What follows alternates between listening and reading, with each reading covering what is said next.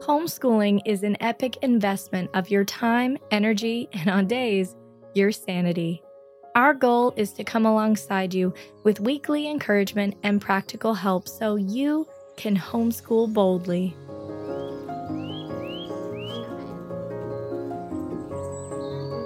Hey y'all, this is Kay, and I want to welcome you to episode 23 of the Homeschool Boldly podcast, brought to you by Homeschooling Today magazine.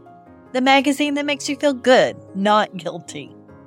In episode 19, we talked about the importance of connection, specifically what it looks like to help our kids make connections across subjects and topics they study. But today we're going to dive into a different type of connection that's also really important to our kids' education: connection with people. If you've been homeschooling for any length of time, you've probably heard the question, what about socialization? I know it gets old, and it's often a sore spot for many of us. But let's step back for a moment. I have to admit, when I first heard about homeschooling, I had the same question. Most of the time, I think people just want to know how our kids will learn to navigate diverse relationships, make friends, and fit in. And part of that is important.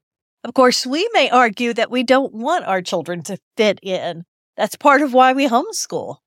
But we do want them to be able to communicate with ease and develop deep friendships.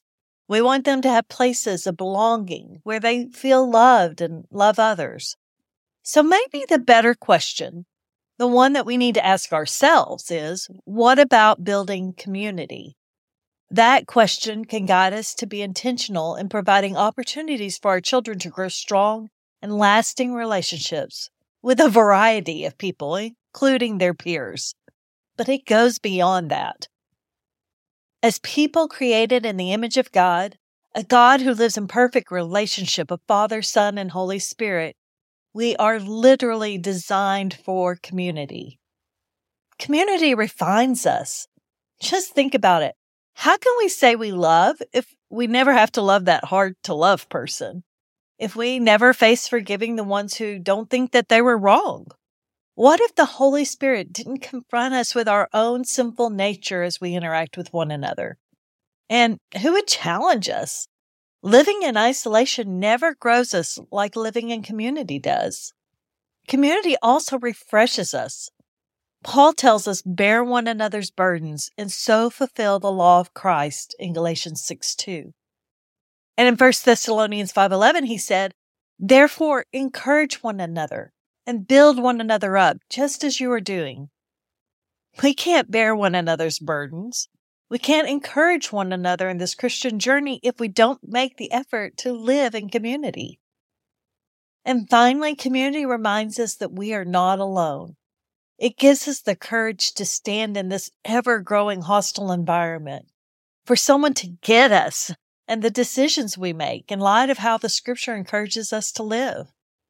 And because of these truths, living in community is crucial to the spiritual, emotional, and cognitive development of our children.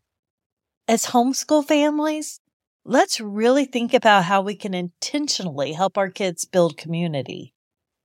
Now, we're going to talk about some practical ways next month.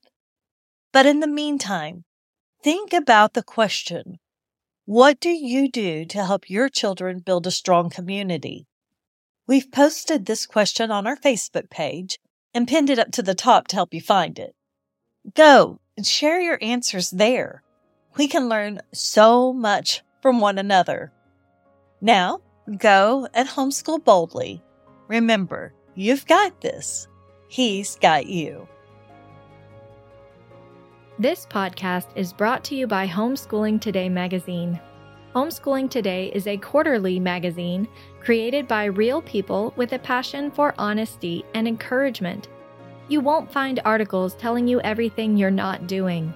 Instead, you'll find homeschooling parents who have walked where you are or are currently on the path and want to help you succeed. We want to invite you to subscribe today and join the growing movement of parents who are setting aside comparisons taking control of their children's education, choosing courage over fear, letting God lead, and homeschooling boldly. Visit homeschoolingtoday.com to learn more.